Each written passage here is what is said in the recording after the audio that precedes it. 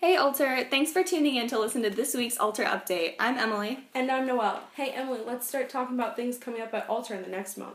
Yep, starting this weekend, Alter High School Girls Soccer is holding a mattress sale, their annual mattress sale, down at Alter High School. You can stop by anytime from 10 to 5.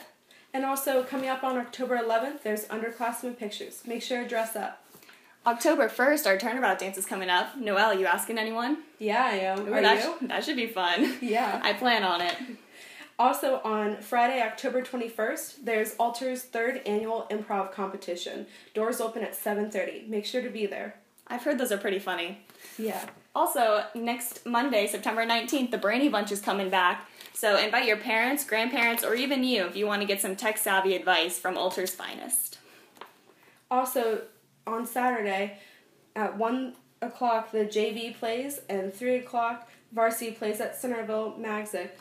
Make sure to be there. Theme's neon. Yep, that should be a good soccer game.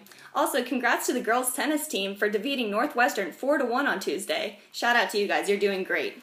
And also, don't forget about the girls' golf. Girls' golf won the GCL, and guys won 3rd. Congrats, guys.